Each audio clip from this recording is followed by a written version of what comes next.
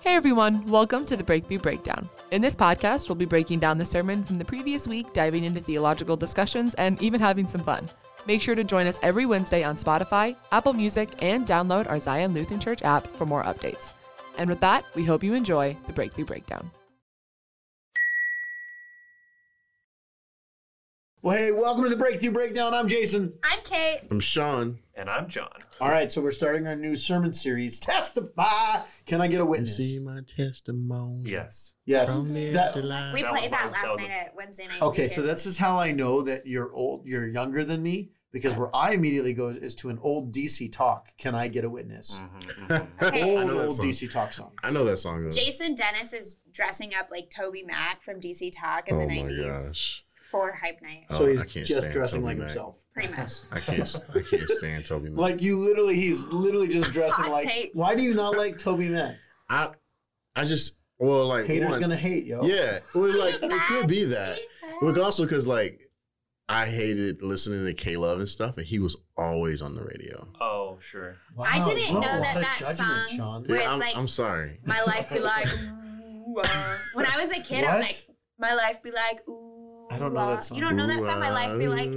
Okay, so it My was life a be really like- popular song when I was a kid, and it's a Christian song. It's by Toby Mac. We went so Yeah. off I the didn't know that. rails here.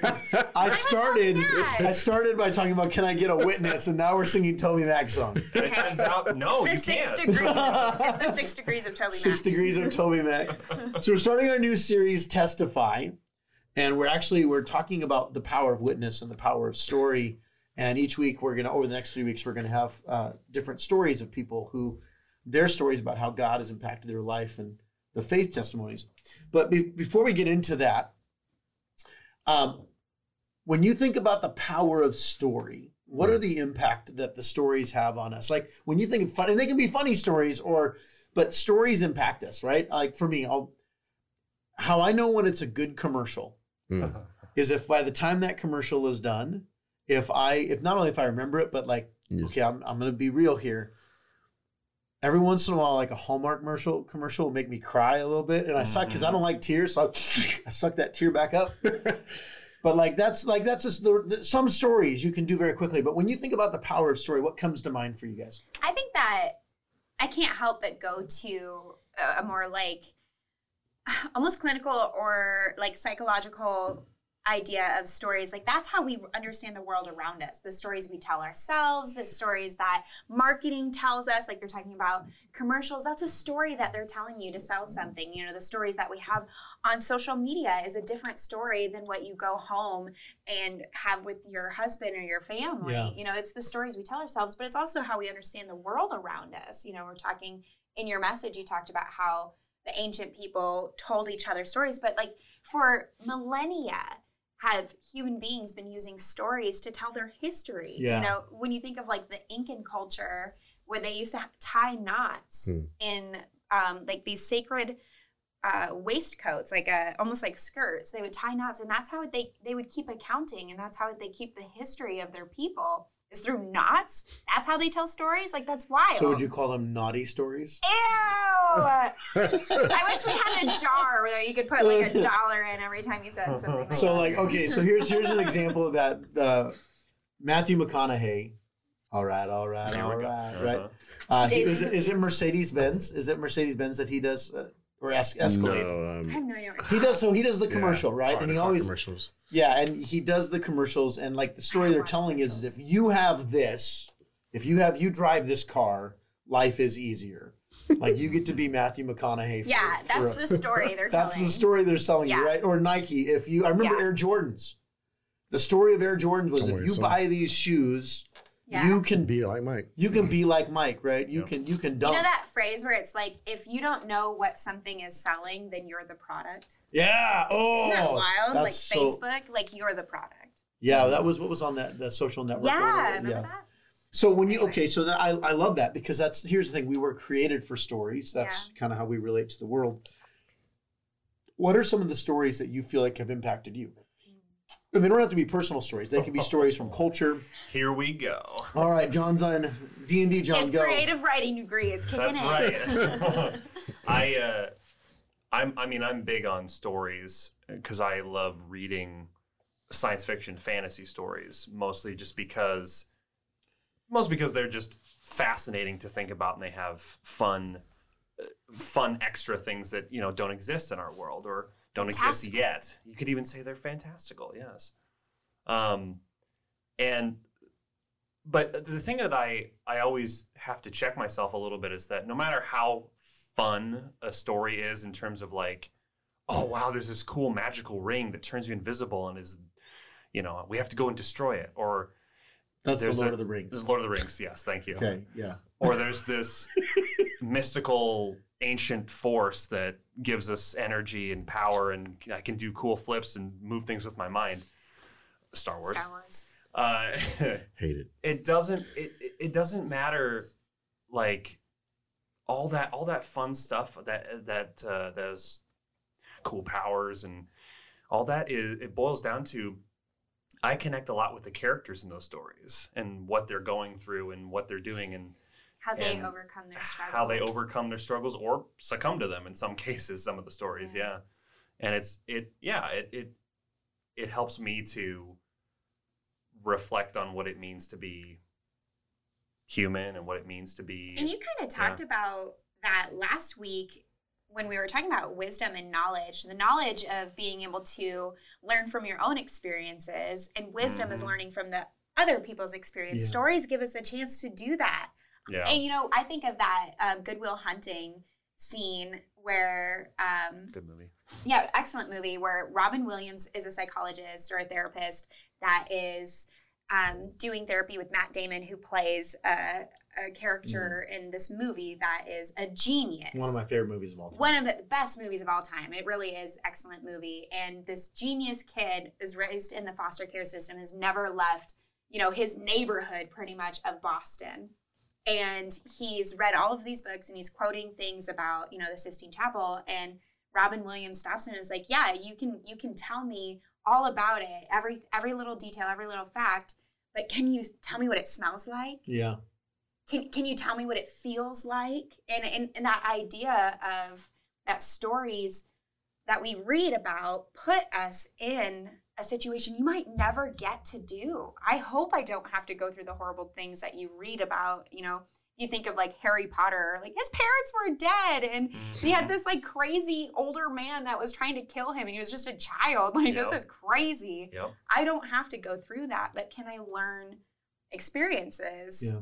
It's not the same as doing it yourself, thankfully. Well, and that's what when you actually connect to a good story, you have the potential to learn from it.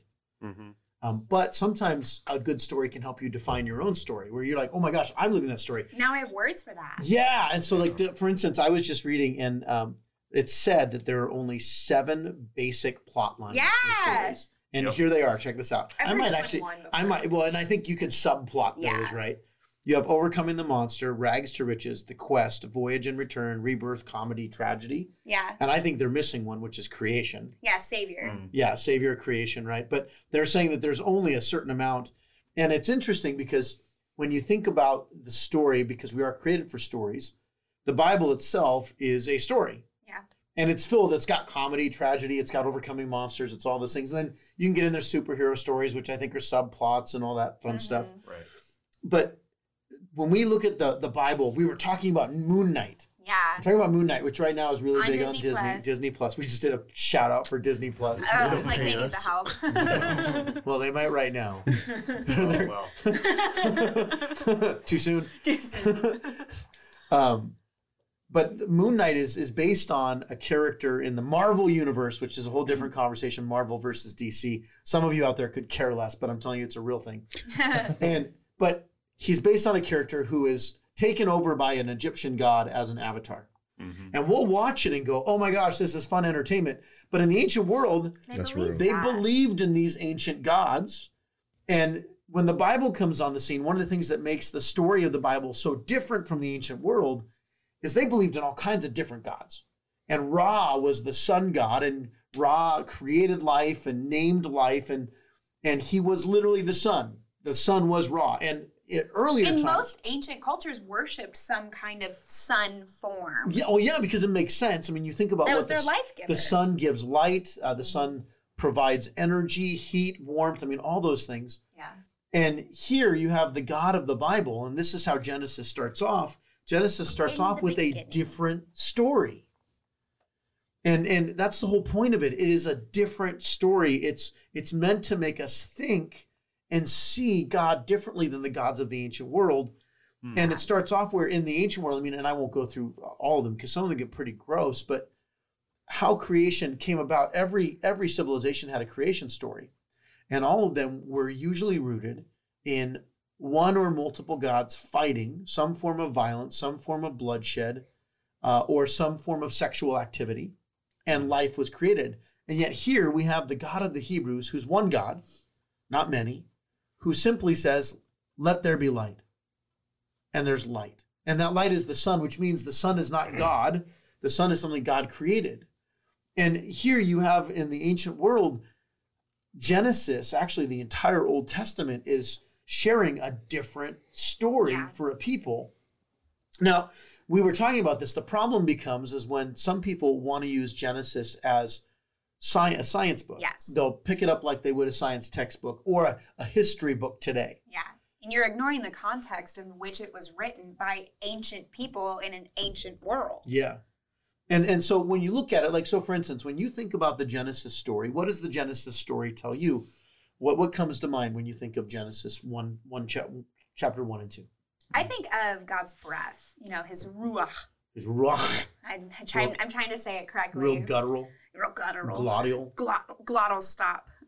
Anyway, sorry, we just got weird there. But I think of God's breath, his spirit over the waters, his breath that literally breathes life, his words that are made, that have power. You were saying that God's words have power, that it's not some act of a God doing something, anything other than just existing and breathing life into something, that God is the breath of life, the breath of creation, and he breathes that over everything and then gives us through our nostrils that breath in our lungs, and this is setting us up for there would be nothing without God's spirit, God's breath with us. Yeah. That he decided to create us out of that he can't be created. It says all of that, and it shows the character of God and how he so loved us enough to create us out of himself. Yeah, he's the uncaused cause. He's always existed. He was there in the beginning. He was not created in the beginning. Yeah. He was there in the beginning. And is to come. Yeah.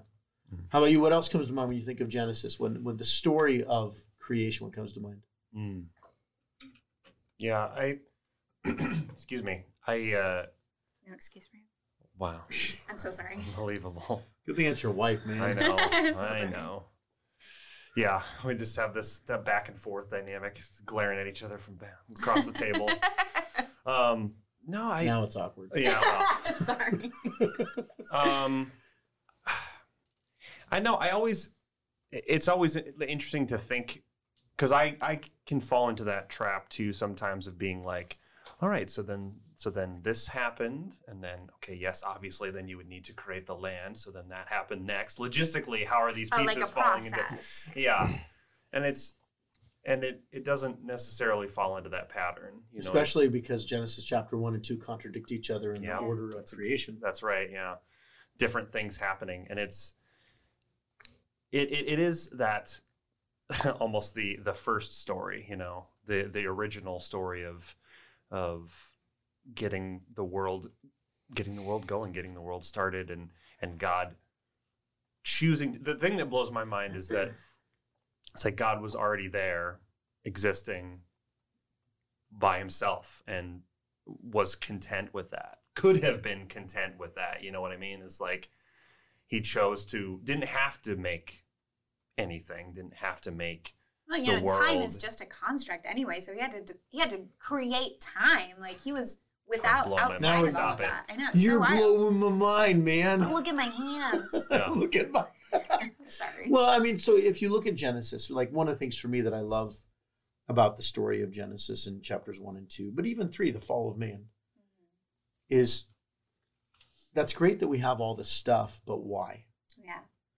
And one of the things that in the ancient world, the way they understood, it's called ancient cosmology, the way they understood the world is if something didn't have a purpose and a function, it didn't exist. So if you saw something and if you couldn't explain what it was there for, it wasn't a thing. Everything had a purpose. It's called ontology. So everything has a purpose to it. Even a rock has a purpose. And it doesn't mean the rock is for you to sit on. That rock is purpose is so that you can stand on it. It makes background, right? And here we have in Genesis, and God shows the ultimate purpose is not creation itself, but it's humanity. We are the image bearers, and our purpose, as we talked about this last week, what's our purpose? Yeah. Our purpose is to steward this creation. So for no other reason, creation exists so that we might steward it, which is a crazy thought. That we would have something to do, man. Yeah. You don't want us like twiddling our thumbs. He created so that we'd have meaning and so that we could find meaning, and therefore everything has the potential for purpose. I'm looking around right now on our table, and we've got these microphones attached to stands. These all came because someone created. Yeah. Someone took raw elements and they had a vision, told a story for themselves, and said, hey, I think about microphones, right? These are not handheld microphones. So guess what? I don't have to hold it. At one point, somebody told a story. Oh man, I'm tired of having to hold a microphone. I should make something. I should create something that makes it so you don't have to hold the microphone. That's a story. Yeah. And now when you look at the stories that come in, I mean, so much of the purpose of stories is because what happens when you fall into a bad story? And I think this is where the danger is, and this is, I think, part of what the Bible is about, is showing that when you haven't fallen into God's story, you actually are falling into a fallen story. Yeah. If you're not believing God's truth or God's story that he provides for us, whether it be literally like literal history books, but it doesn't have to be like that. It's still God's story that he's given to you. If you're not believing that, you're going to believe a story. And I think the argument you can make is that all idols, all false gods are about trying to teach you a story, to give you a story outside of God's story. So for instance, Chanel number 5. Chanel number 5, what's it selling? It's selling that if you smell like this, you'll be attractive and you'll be beautiful and people will desire you. Therefore, the story it's selling is you're not desirable without this. Well, did you see the documentary? I think it's on Netflix, and it's talking about Hollister and No. Aeropostale, and it's like the rise and fall of an Abercrombie empire. and Fitch and all those. Yeah, and it was talking about, they very intentionally were like, they took the storyboards that they call them storyboards when you're doing like planning and marketing and prepping. They took these storyboards and they put a Jeep up there and a sedan up there, and they said, which one's cool? Which one's Hollister? They said the Jeep. And they went through and they picked this like brand, this story to sell of like what could and could not work. Yeah. It's crazy. Like that's all it is. It's stories we tell each other. So now let's take it a step further then. What are the stories that we tell ourselves maybe that we inherited? We inherited from parents. Sometimes you're not living your story, you're living your parents' story. Yeah. Or maybe it's a teacher. What are the stories that we can believe? And we don't need to get super personal on it, but I mean, what are some of the stories that that lead us into a place, instead of defining ourselves by God's story, we define ourselves by somebody else's story? I remember having a conversation with someone early on in my faith where it was like, I don't understand how God could be a good God or a loving God if there's such thing as generational sin. Why would I be held accountable to my great grandfather's sins? That's not fair. That's not loving. And now we're seeing, as like culture outside of the church too, is shifting into recognizing generational trauma. That while you are in your mother's womb, like if for a female, so say the body keeps the score. The body keeps the score is an excellent one, but while you're in your mother's womb, the trauma that you go through actually affects your womb, because that's when you are created and formed as a woman, all of your reproductive organs are also created. And so it's these things. I don't think our culture really understands in America this idea of generational, what things get passed down.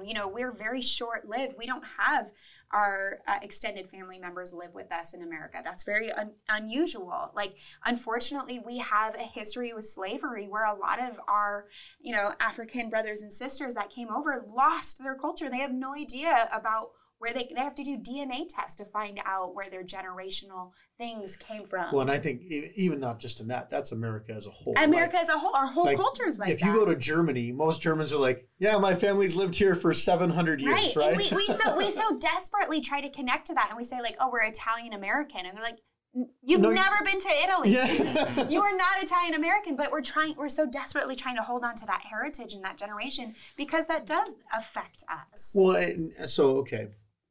We look at the Bible, and part of the Bible is about telling us a different story. And I think part of that, going back to what you're talking about, our heritage, yeah. is in Christ we're given a new heritage. Amen.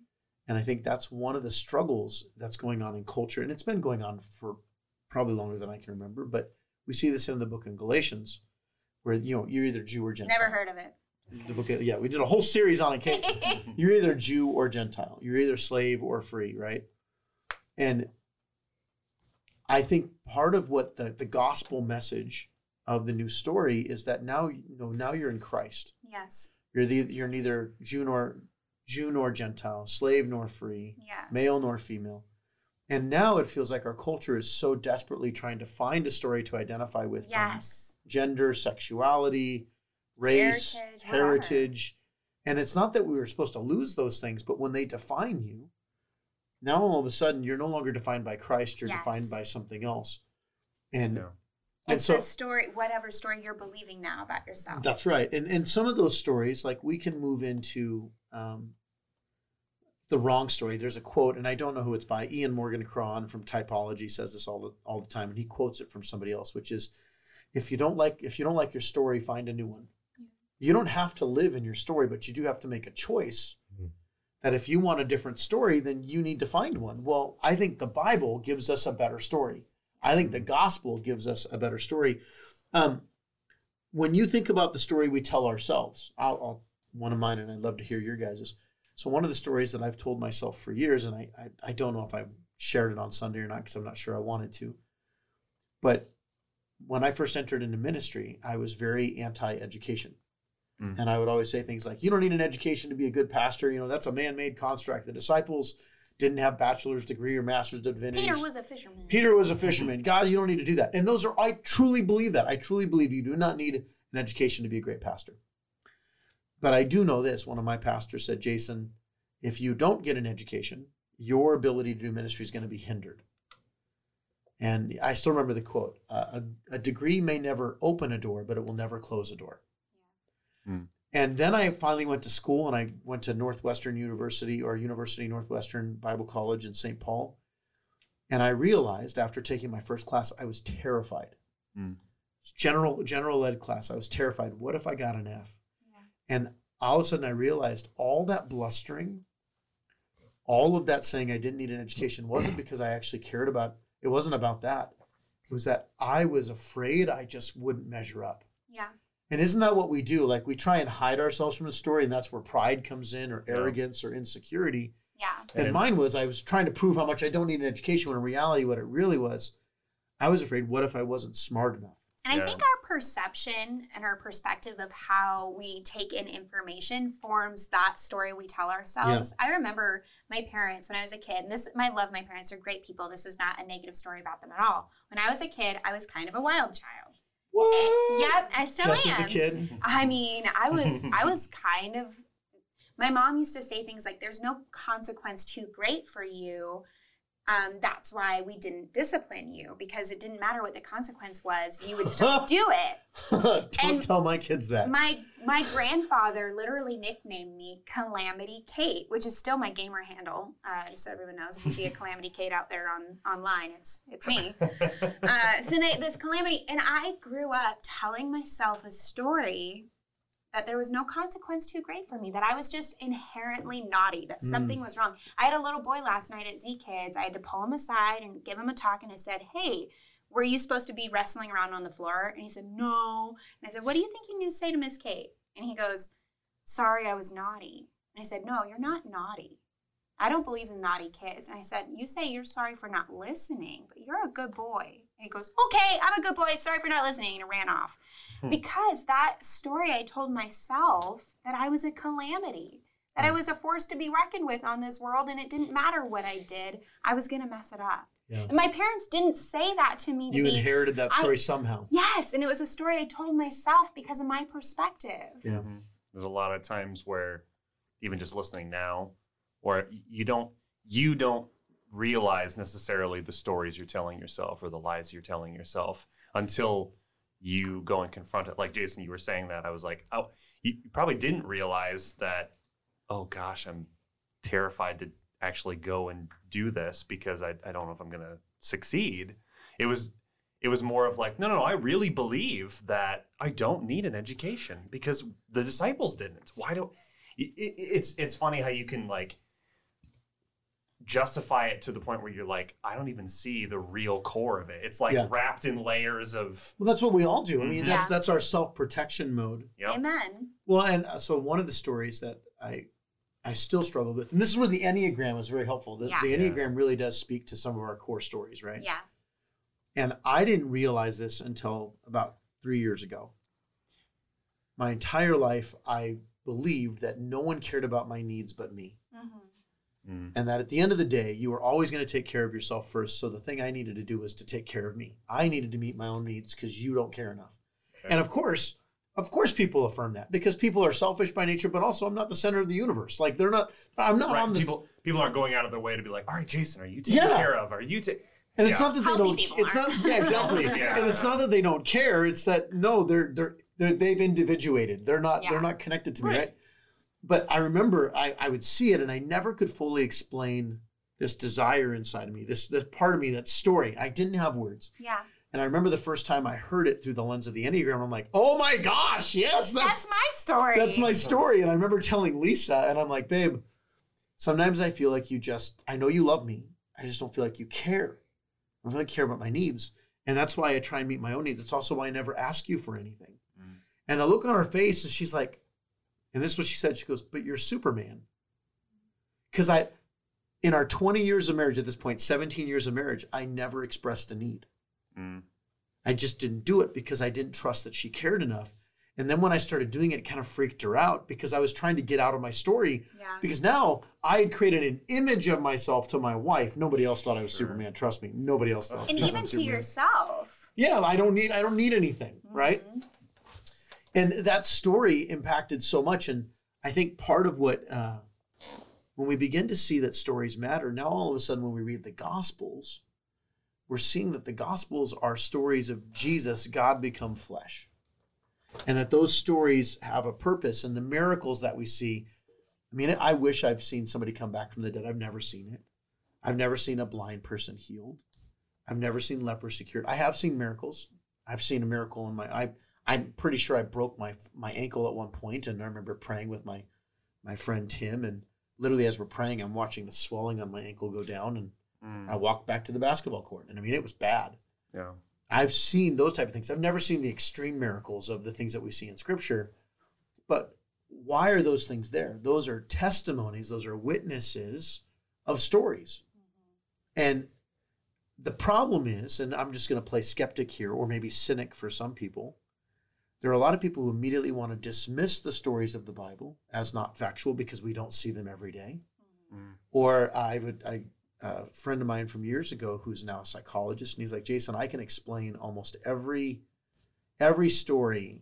I can explain physiologically of the miracles apart from Jesus walking on the water and calming the storm, but the things of demon possession, people who are dead coming to life. He's like, I can explain those through science. And I'm like, okay, but you have to go out of your way to make the explanation. But what if the point of the stories are not to be scientific? And I still believe they happened. They're meant to convey, they're meant to tell us something about Jesus, about God. And we were really talking about that when we were talking about Genesis too, Yes. where it was like, if you're trying to take this so literally and you're picking apart almost apologetic style, where you're picking apart every little detail, you're missing the point. Yeah.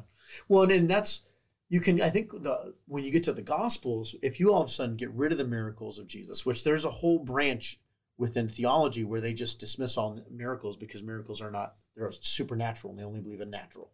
Well, now all of a sudden Jesus loses his authority. And I think that there's a difference there. Signs and wonders. Man. The signs and wonders, and we still see those, but is the goal for us to chase signs and wonders or to get to know God? Amen. And if we chase signs and wonders, some people are like, well, you'll find God if you chase signs and wonders. No. You'll find signs and wonders if you chase God. Yeah, and that's exactly it. And some of those, it's the small moments, which is why we're doing the testimonies. But I want you to think about for a moment, and let's get into this before we waste not waste all our time. I don't think any of this has been a waste, but before our time is gone. The primary goal of witnessing is to share stories. And it's not to convince people to come to faith. I think if we use witnessing as we call it, have you gone out and witnessed? And usually what that means is, have you gone out and argued with people about Jesus? Yeah. Mm-hmm. Under the guise of evangelism. Under the guise of evangelism. And yet I'm not saying it never works, because I know people that have come to Christ through that style of witnessing. But the witnessing we see in the Bible, from the book of Acts, from the Gospels, is not that kind of witnessing. It's more of, here's the story, do with it what you want. Here's the story. The story is Jesus healed a blind man. The story is Jesus healed a guy down by the pool of Bethesda. The story is this, and it's meant to convey something that Jesus is different than the other stories. Yeah. What if our witnessing, what if our testimonies, our testifying was not so much trying to convince people of the reality of God, but showing how the reality of God in our life has changed us, and letting the Holy Spirit do what the Holy Spirit does. I love, I use this example all the time, but in the show The Chosen, excellent show, there's a part where Mary Magdalene is confronted by Nicodemus, and Nicodemus had gone with the other Pharisees and religious leaders to try to heal her. They couldn't. They said only an act of God could heal her, and who happens upon her but God himself in the form of Jesus on earth, and Jesus heals her. And so Nicodemus confronts her and says, how were you healed? What happened? Who was this man? And she says, one of my favorite lines in the whole show is, I don't know what to tell you. I was one way before, and I'm a completely different way, and all that stands in between is him. Her story, her witnessing was just being healed. And she was like, I don't know how. It doesn't really matter. The literal didn't really matter.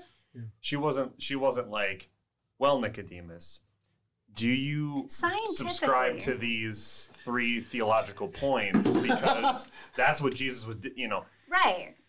It wasn't self-indulgent. It was just like very matter of fact of, I'm completely different because of Jesus. And you can't argue that story. You can't. Well, and this goes back, okay, so even the language of witness is trial language, right? Mm. And we, in modern terms, we have 2 things. We have evidence and we have witness.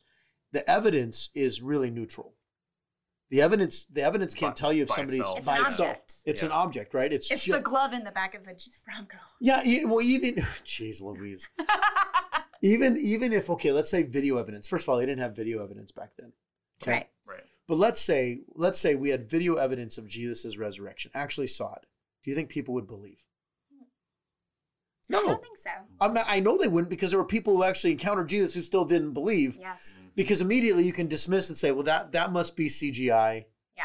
Had to be something else. And there's nothing wrong with asking questions, and we see that with Thomas. No, there's no questions are good, but we can't assume that evidence is what's. So there's a book by Josh McDowell says evidence demands a verdict. And my problem with that book is I have non-Christians that have read through it and they're like, I still don't believe. Yeah. Because it's for them. What? I gave you all the evidence. I gave you all the evidence. But when you couple evidence with testimony, with story, it still doesn't mean they're going to believe, because the goal isn't trying to convince them to believe. Yes. The goal is the Holy Spirit is the one who does the work of salvation. Yeah. Now it's, what if the Holy Spirit works through your story? And so I'm like John. So for instance, Kate, you and I both have come to Jesus stories. Yeah. Yours was in your 20s. Mine was in my early teens. Yeah. Sean, you came to Jesus. How old were you when you came to Christ? 15. 15, okay. Sure. So John, you were raised in the church. Yep. Raised by a godly family. Love your family. Your mom and dad, your grandpa. They sing these really cool Lutheran prayers at Christmas time. But you were raised in that. And here's one of the lies that I'll hear, and my wife has said this to me. I didn't really have a cool story. Oh yeah. When I have people who are raised in the church, and I've thought that before. Yeah, and they're like, I just don't have a cool testimony. Yep. So now here's the question: what's your testimony? Like growing up in again, we don't have a whole lot of time, but what if you could give a very quick? What's the testimony where you can point to God's goodness? Yes, where you can point to God's goodness, even though you were raised in the church, you didn't do sex, drugs, and rock and roll. You didn't have all those things in your life that we know of. Yeah. Yeah, I do remember getting, I don't want to say maybe bored isn't the right word, but like it became a routine for me to just go to church and do the things. And for me, I didn't connect with the church necessarily. It was just like, oh yeah, I mean, we go to church on Sundays and Easter and Christmas, and we've got some youth group stuff. But it was never really real for me, or it was in the background. This was just something that we do. And so I did have that moment, a couple of those moments when I was confirmed, and we were really diving into deep of like, what are these verses that we're talking about? So like, find a verse that kind of a theme verse or a life verse or something like that, like that. My love verse is Genesis to Revelation. Exactly. We narrowed it down a little bit. So I was reading these a bit more deeply and thinking about what it means. And I do remember having a moment with me and the friends that I were doing confirmation with, going like, oh, yeah, this feels more important than I'm treating it. This feels a bit more serious than just another thing or just a background thing. And then I've told the experience before on the podcast of when I worked at camp, or not worked at camp, when I was a counselor in training, and seeing the Christ hike. Yeah. I'd seen it dozens of times before as a kid, but now it just hit me like, this is real. And here's, I think this is the part that's so critical in this. Some people think a good testimony has to have all this kind of drama because that's right. what I have to have failed, or I have to. Yeah, I had to have some form of major transformation. And what if the beauty of your testimony is, no, I was raised in a godly home, and the thing that impacted me was not that I had to go through all these hardships. My family protected me from those. Mm-hmm. That's the prayer that I pray for children. Isn't that the funniest? Like our prayer for people that had to come to faith later are the ones who are like, I hope my kids are bored. I hope that, you know what though? Like the idea, when we were talking about generational sin, the idea of that you get, and we hear it in the song, the blessing and the benediction for 1,000 generations, my choice to choose Jesus and walk in obedience, to act in love and walk humbly and love justice. When I do that it blesses my children's children to have boring testimonies. Praise God. Well, and they're still going to make mistakes, but again, because what we do is we highlight and we think the testimony, and of course, this is not the next 3 Sundays are not necessarily the best indicators because we're using dramatic stories because those are impactful. Yeah. Sure. But I think there is beauty, and sometimes the testimony is, man, God blessed you with a favored life. Amen. And you still had to have that moment where you needed the Christ type.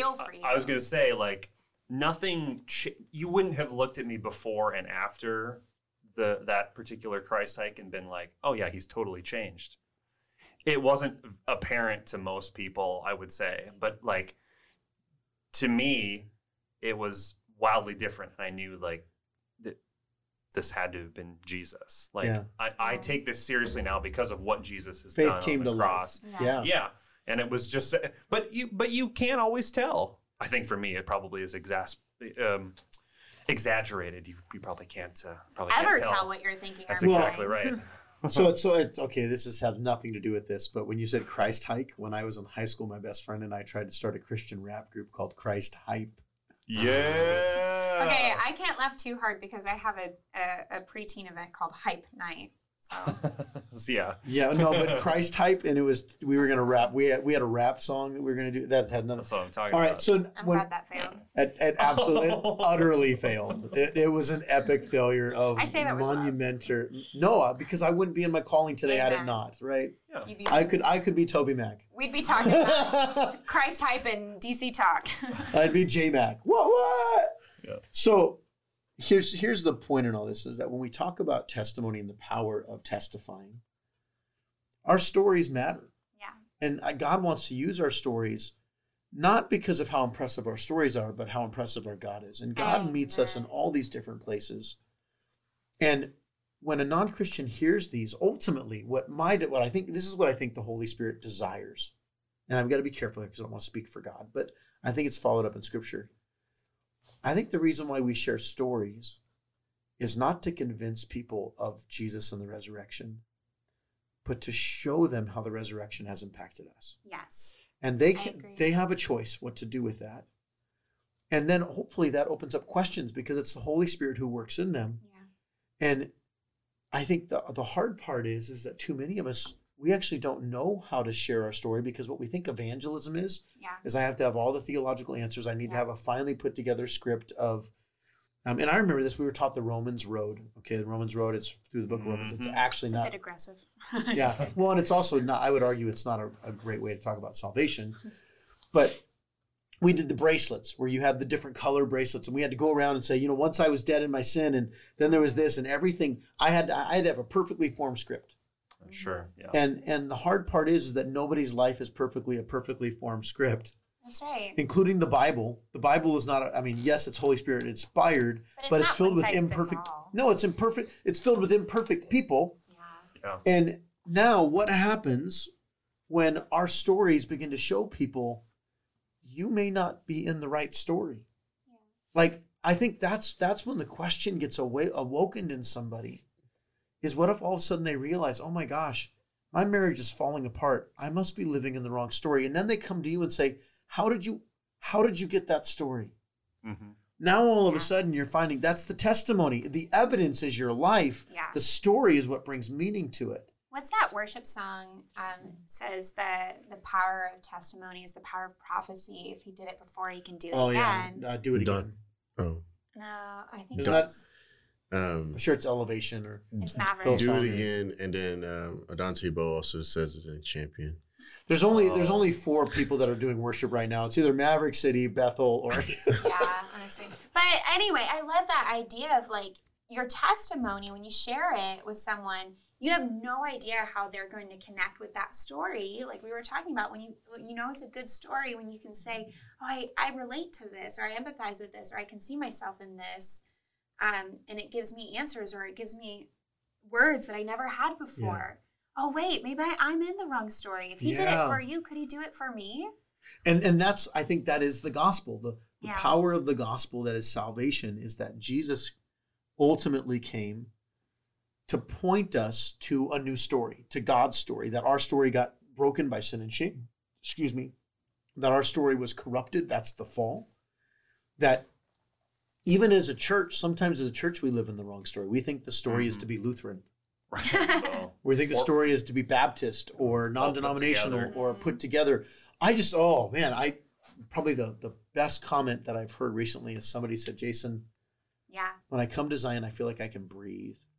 And I was like, oh, yes. You know, that's Yeah. the thing when you say, if part of the gospel is like, people come as you are. Don't stay there, but come as you are.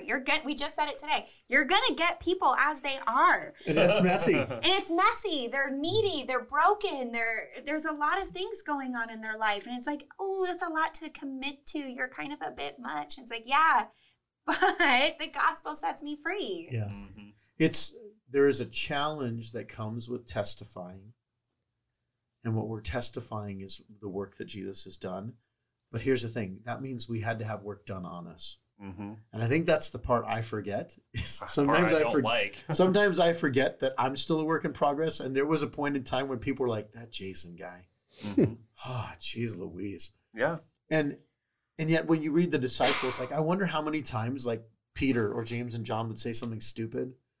And Jesus would be like, in a couple of years, you're really going to think back and go, I can't believe I said Can't that. believe I said that. Yeah. All right. But it didn't disqualify them from, ministry or their calling or their place in the 12. It's just, I get shunted off in there. Like I can get caught in my own head of like, I have to have everything all together. Like this is what I'm called to as a follower of Christ. I want to do everything right and I want to do everything well. But I'm not going to, and I can't. We can encourage each other. We can spur each other on. We can talk to one another and be like, hey, this is what we're called to. But ultimately, when somebody stumbles or falls and sins, and we're all going to be in that camp. It isn't a place of how dare you, you're out of here. And that's how much more grace do we get when we Yeah. realize that my story is just as broken as yours. Now, some Yep. people's stories are harder. Yeah. Sure, Maybe yeah, they've had yes. to, Yep. but none of our stories are perfect. And when pride comes in, it's when you Yeah. think that your story is the story. It took me a long time to not be bitter towards the kind of Christians that I would quote unquote like say that they were like the good kids, because I was like, why do they get to be happy and I don't? Why do they not suffer but I do? And it took me through going through therapy, who knew that can help you overcome trauma and things like that, to say the worst thing that someone's ever gone through is still the worst thing they've ever gone That's through. right. It's the one thing they know. Yeah, you can connect on that emotional level with someone of like, wow, that's horrible. That's the most horrible thing that's ever happened to you. I've had horrible things happen, you know? Well, and now all of a sudden, and this is where our stories, when you see the other side, it's not that your story is perfect. It's being perfected. Amen. And there's a difference between perfect and perfected. And, you know, I think about the Lesters who we showed their story. Yeah. A part of their story. There's so much more to their story. Like, we're coming into chapter 14. A window of it. Yeah, we're coming into chapter 14 on a 50-chapter book. Yeah. And, you know, we're trying to make an assessment. But, you know, the beauty of talking of, hey, their marriage was dead. It was done. And Scott referenced a quote when he said, you know, someone told him that the game's not over. He felt like the game was done when it was only the second quarter. But if we're going to go with the sports metaphor, sometimes you think the game is done because you're at the 2-minute warning and you're convinced there's no way you can get a touchdown. Other times, sometimes God's like, no, let's go into overtime. Yeah. And I think when we think about stories like the Lesters, or in the next couple of weeks when we've got a few others, that doesn't mean their story's finished. That's right. And even when you feel like I'm not dead, God's not done. That's right. Well, and if you think that your story is too much for God, maybe, and this is where, like, I know couples who, addicts, people in addiction, people who have lost family members, people who have done really sometimes painfully horrible things. Yeah. And God still chooses to use them. Yeah.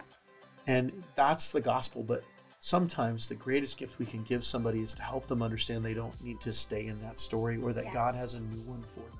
Yes. And even my story of God needed to be shifted, because we all have twisted views of who God is. It's the perspective that shifts how we understand a story. That's right.